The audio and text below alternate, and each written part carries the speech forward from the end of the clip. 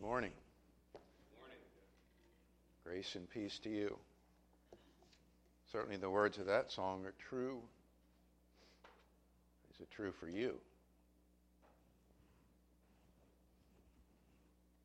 Your life, your hope, your strength are all in the Lord. We're studying our Bible class this morning about 1 Corinthians 30:31. It came in as a supplemental passage where Christ is our wisdom, our sanctification, our redemption,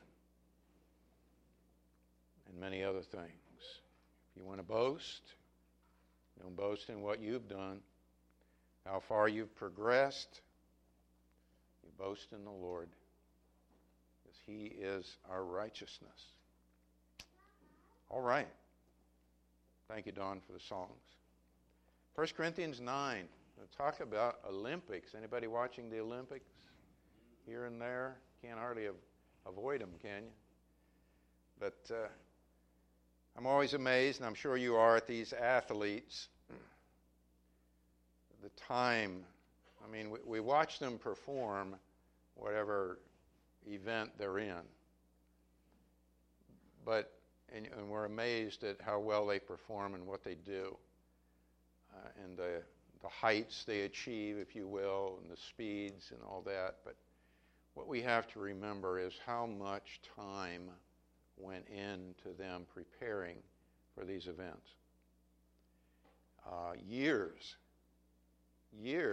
of training, of discipline, of eating certain foods, of not eating certain foods, of getting up early in the morning and going through all kinds of exercise regimens and practice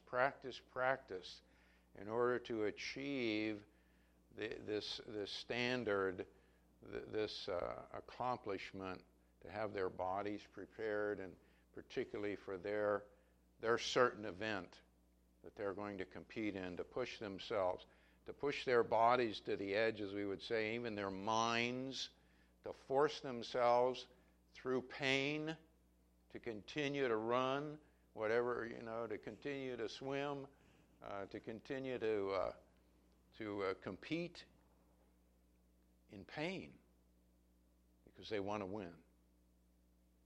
It's what they do. And they've been doing it for many years. Paul references the games in 1 Corinthians 9. They began in Greece, and they were around at the time in the first century. They were still going on. And he draws a parallel between these games of physical sport and the Christian race. And I've just kind of styled it here, the Olympics of life, that you can choose what you want to, how do you want to apply that.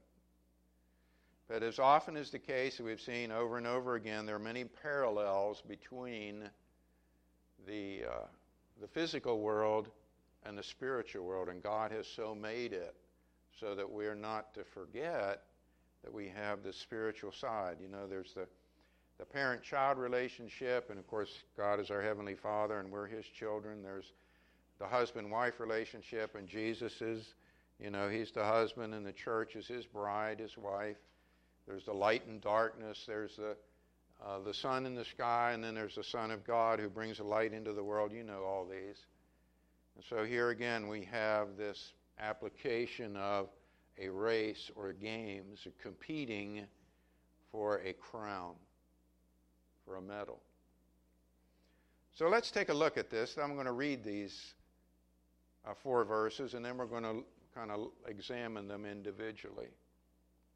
But just to get a feel for this, and this is oftentimes a good thing to do, and in fact I'll say it's usually the best thing to do, whether you're reading a book of the Scriptures or a passage of Scripture, a chapter, just read it through first to get the gist of it, get the feel for it, before you start to try to get into the details. You can see where the author or the Holy Spirit is going, and then that helps you to understand, some of the finer points. Do you not know that those who run in a race all run, but only one receives the prize? Run in such a way that you may win. Everyone who competes in the games exercises self-control in all things. They then do it to receive a perishable wreath, but we an imperishable. Therefore I run in such a way as not without aim. I box in such a way as not beating the air, but I discipline my body and make it my slave, so that after I have preached to others, I myself will not be disqualified. So he talks about a race here. Those who run the race run to receive the prize. The first thing, the obvious question is, to anybody reading that, is, are you in the race? Are you in the race? Now, most people might say yes, but he's not talking about the human race. Okay? He's not talking about the everyday ups and downs of getting up, going to work and experiencing all of that and having to pay bills. And that's not the race he's discussing here, although that can have a bearing on being a Christian. But he's talking about the race that the Christian has willingly and even joyfully decided to join in following Christ and racing to life eternal. That's the race he's talking about. The race of faith. So the question becomes, are you in this race? If you're not in this race, the Christian race, you cannot win the prize. Kind of obvious, isn't it? You see on TV the crowds watching, whether it's an arena or some kind of a stadium or whatever. But those people don't get the gold medals or the silver medals, do they? The people, no matter how hard they clap, how much they cheer, jump up and down for their favorite athlete, they don't get the medals, do they? They don't, do they? Only the athletes who are competing in the games get the medals. And so it's true with the Christian race. If you're not in the race, you're not competing to win a crown. It's just very basic. So don't think that you might get one if you're not really in the race. You know, you might know a lot about Christianity. You might have a lot of friends who are Christians. You might even know the Scriptures a lot. But if you're not in the race, if you've never made the decision to follow Christ Jesus, died with Him, received a new life through the Spirit of God, you're not in the race. And you really need to think about, if you want that crown, if you want life eternal, you got to get in the race. You got to get in the race. If you are a Christian, if you're in this race, then the question becomes, as we've seen as Paul lays this out, run to win. You have to run to win. Just as the athletes, as we just mentioned, train, discipline their bodies, sacrifice, work hard, they're devoted to winning the race. They want the crown. Many Christians aren't really running hard to win. They're very casual about their Christianity, very lazy about it. They're soft. They're out of shape spiritually. They're not focused on winning. They're focused on other things in life, on the world. They aren't running to win. And I think Paul's thought here is, if you're not running to win, you're not going to get a crown. It's not going to happen for you. So he says, get in the race if you're not in the race. And if you're in the race, run to win. And he's going to talk about that now for the next 3 verses, about running to win. One of the necessary requirements to win, I'm in verse 25 now. Everyone who competes in the games exercises self-control in all things. Self-control is one part of the fruit of the Spirit. Galatians chapter 5, I believe. If you don't have self-control, guess what? You're not going to win. I'm going to look here. The next three scriptures we have to do with self-control, because he says in all things. This is a part of disciplining ourselves, all right?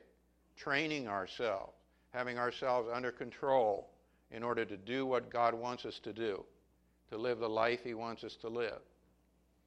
2 Corinthians 10.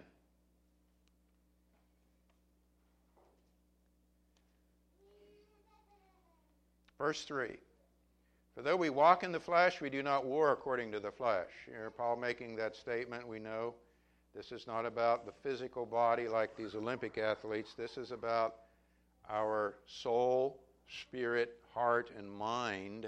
Although we live in a body and we have to control that body, but it's about the inner person. We do not war according to the flesh. For the weapons of our warfare are not of the flesh. All right? It isn't about us getting up early in the morning and going out to Planet Fitness and, walking on the treadmill for a half hour, or doing the weights. That's not Christian life. Okay? But divinely powerful for the destruction of fortresses. We are destroying speculations and every lofty thing raised up against the knowledge of God, and we are taking every thought captive to the obedience of Christ.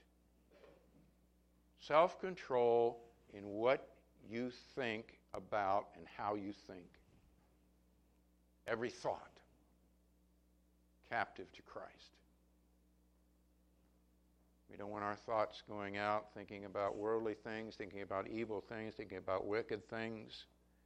We want our minds under control of Christ. Thoughts lead to beliefs, and beliefs lead to actions, whether good or bad.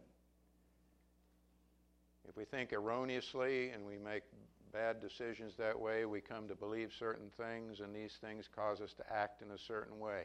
We almost always act on what we believe, what we truly believe. The old, where your treasure is, there your heart will be. You cannot avoid that principle of life. What you believe, what you like, is what you will do. It's just obvious. You can't avoid it, no matter how hard you try.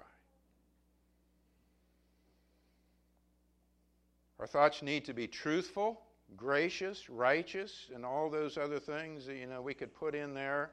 Thoughts that are good and about the Lord and about doing His will, so that our beliefs and our actions will follow suit.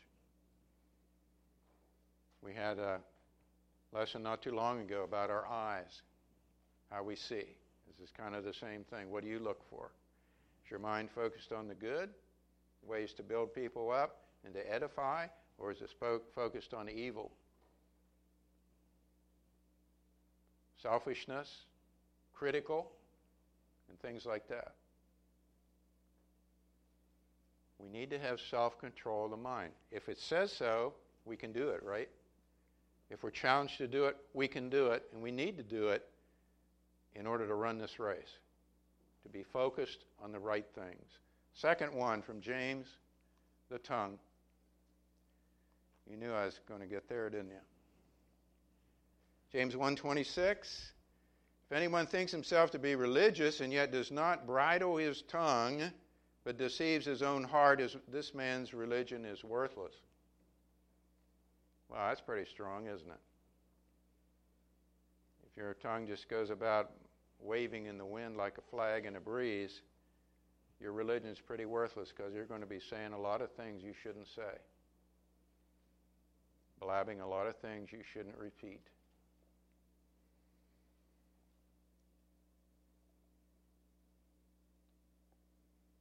Verse 2 of chapter 3. For we all stumble in many ways. If anyone does not stumble in what he says, he is a perfect man or a mature man, able to bridle the whole body as well. And this is what we're after, right? Paul says you run this race, you have to have self-control. You can control the tongue, what you say. Now, this is not about not saying things, you know. Some people get to that point. They don't want to say anything. Well, that's wrong too, because we're supposed to use our tongue for good, aren't we? We read that a lot in the Proverbs, to build people up, to edify, to say beautiful things to people when it needs to be said, to encourage, okay? So we need to learn how to control the tongue, to say the good things, the right things, speak the gospel perhaps. You see someone who's down, you try to pick them up, and then you learn not to say the evil, the wicked, the hurtful things. You learn to control that tongue. Third one, in Galatians, the passions of the flesh. Now, those who belong to Christ Jesus have crucified the flesh with its passions and desires. Self-control, it's in the chapter there with part of the fruit of the Spirit. What are we talking about? Anger, flying off, hatred, envy, lusts of all kinds, malice, self-indulgence, bitterness, pride, greed.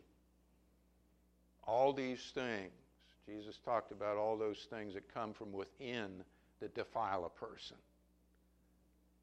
Need to get rid of them, but we have to control them because, you know, we do live in the flesh and they're going to be around. They're going to be around. So if we're going to run this race and we're going to run to win, we've got to control these things. We've got to control the way we think. We've got to control what we say. And we've got to control the passions of the flesh to be like Jesus. Any of these will knock us out of the race if they're not under control. They'll cause us to falter, to go by the wayside, to stop running. They will. All right, let's go back to 9:25. So it says if you compete, you need to exercise self-control in all things. So then he goes back to his comparison. Then they do it, meaning those who are in the games, to receive a perishable wreath or crown. Some translations have crown. They did not get a gold medal in those days. They received a crown of olive branches or olive leaves. That's all it was. Okay? Wasn't even anything really valuable. Wasn't silver or gold. But it was just the prestige. You won. You were the winner of the race. You won the boxing match. You won the wrestling match or the javelin throw. I understand those were some of the things they did in those games. You won. You got the wreath. But as Paul says, that was a perishable thing. You know, how long would an olive, a crown made out of a branch with olive leaves last? The leaves would die very soon, wouldn't they? And you'd still just have the branches there, and they'd be all dried up. And it would perish eventually and be lost. I was kind of curious about the medals. I did a little look online about the Olympic medals. How many of them end up actually being pawned in pawn shops? Sold at auctions? Or just sold directly by the athlete, says, I don't want this anymore, you want to buy it? I was amazed. There's a story about this one girl, lady, and I'm not sure of the country, so I won't speculate, but she won a gold, I think it was a gold medal. She won a gold medal, and as soon as she received it, she turned right around the same day, sold it to somebody, got on an airplane, and went home. Go figure. That's what that medal meant to her. Don't know anything more about that. But it's just amazing to me that how these metals, of course they are perishable, even though they're made out of gold, silver, etc. They're still perishable, but how little they meant to some of the athletes that won them. They end up just getting rid of them. I also found out this was kind of a sideline here, a sidebar, that today's gold medals are mostly silver. They're just kind of gold-plated now.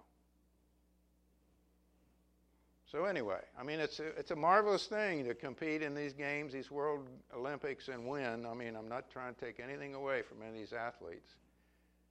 But still, what are we talking about? They won a race. Got a medal? Yeah, that's a wonderful thing.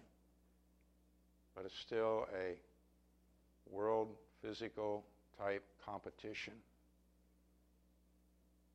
And, you know, in 300 years, probably most of these athletes will be forgotten. There may not be any Olympic Games. Who knows?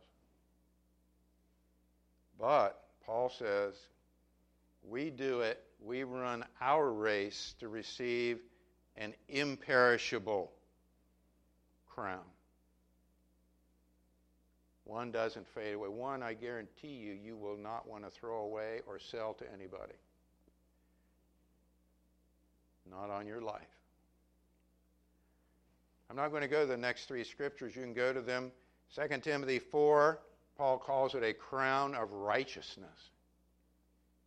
And that'd be the righteousness of Christ, not your own. But now, through Christ, he's going to declare you righteous. You receive that spiritual body in the resurrection. James 1:12, the crown of life. Crown of life eternal. That's what it's going to be. And then the 1 Peter 5, crown of glory. I mean, we see those athletes get up on the podium there and they play the anthem and receive their medal. And that's a wonderful time of honor, and they receive glory, and they receive the ovations there when they win the races. But this is one, you know, the crown of glory. Can you imagine? And I've said this before, but we really need to imagine some of these things. Standing there, and the Lord says, well done, good and faithful servant. Can you imagine that moment? You see, if we have that in mind, that'll help us run this race, because that's where we're going. This race is going somewhere, but it's also to see someone, to see our Father, to see our Lord, and receive that crown from Him. That's what this is about. That's going to be a day. So when you see see all the crowds applauding and you see them on the dais there and all that, just remember, wow, someday I'm really going to get something that will not fade away. Something really worth sacrificing for, getting myself in shape for, training my body and my spirit and my soul for, being under self-control, giving up things. It's going to be worth it. 9:26. So Paul says then, therefore, because of all that, therefore, because of that imperishable crown, I run in such a way as not without aim, not aimlessly, I'm just not running down a road here, kicking stones and looking at the birds in the trees. And no, I have a destination. And there's a person at the end of that destination. His name is the Lord Jesus Christ. And I'm going to see Him. And I want to run in such a way that I'm pleasing to Him, that I don't disappoint Him. That's what this is about. He's thinking about the boxing. He's not just flailing away, just playing around that. He says, there's a target there. I want to hit it. I want to be in shape. I'm going to hit that bag. I'm going to hit that person. I'm not messing around here, he says. It's not a casual thing to me. Verse 27. And because he doesn't take it lightly, he understands where he's going and who he's going to see, what he's going to receive. He says, I discipline my body and make it my slave. Those are hard words. Those are hard words. The Greek there, and the translation is a little bit different there, but the Greek there says, I pummel my body and make it a slave. I don't know if Paul actually hit his own body or not. He may have done that. You read about Paul, and he was dead serious about his walk with Christ and his race.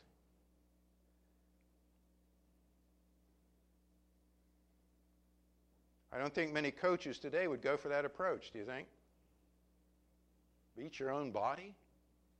Slap yourself around? Maybe he did. I don't know. I would think this would certainly apply when he's talking about that disciplining of his body and making it his slave, making it do what he wanted it to do in his mind. You go to Romans 7, read Romans 7 again, where he says, the things I want to do, I don't do, and the things I don't want to do, I do. He had that struggle. He says he's disciplining his body. He's taking this seriously. I want to win this race.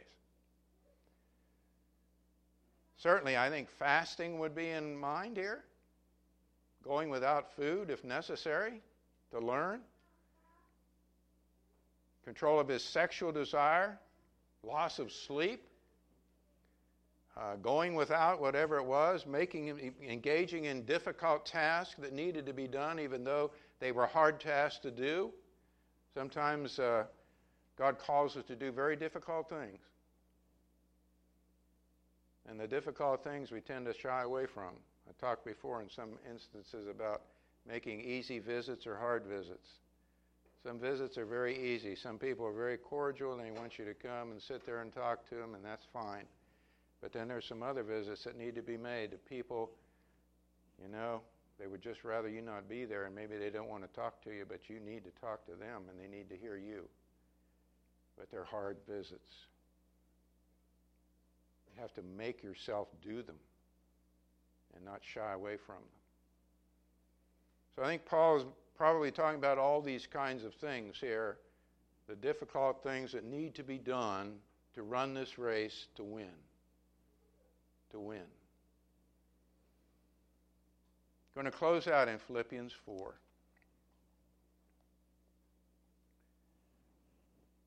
There's a secret here that he's learned. I know how to get along with humble means, and I also know how to live in prosperity. Okay, how many of us can say that?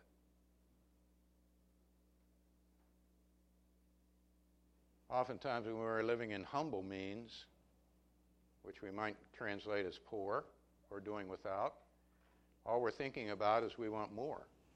We shouldn't be here. This shouldn't be my lot in life. I should have more. And that's all we think about is getting more. And then sometimes when we're on the other end of the coin and say I live in prosperity and I got everything and more I need, guess what? We forget the Lord.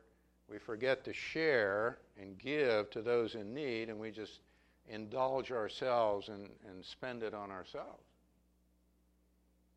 That's the dangers in both ends. But Paul says, I know how.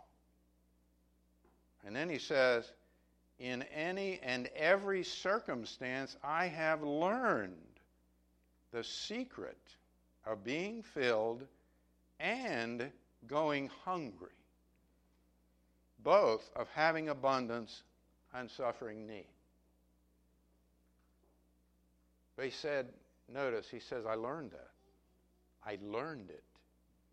It wasn't automatic. How did he learn it? Self-control. Focus on the goal.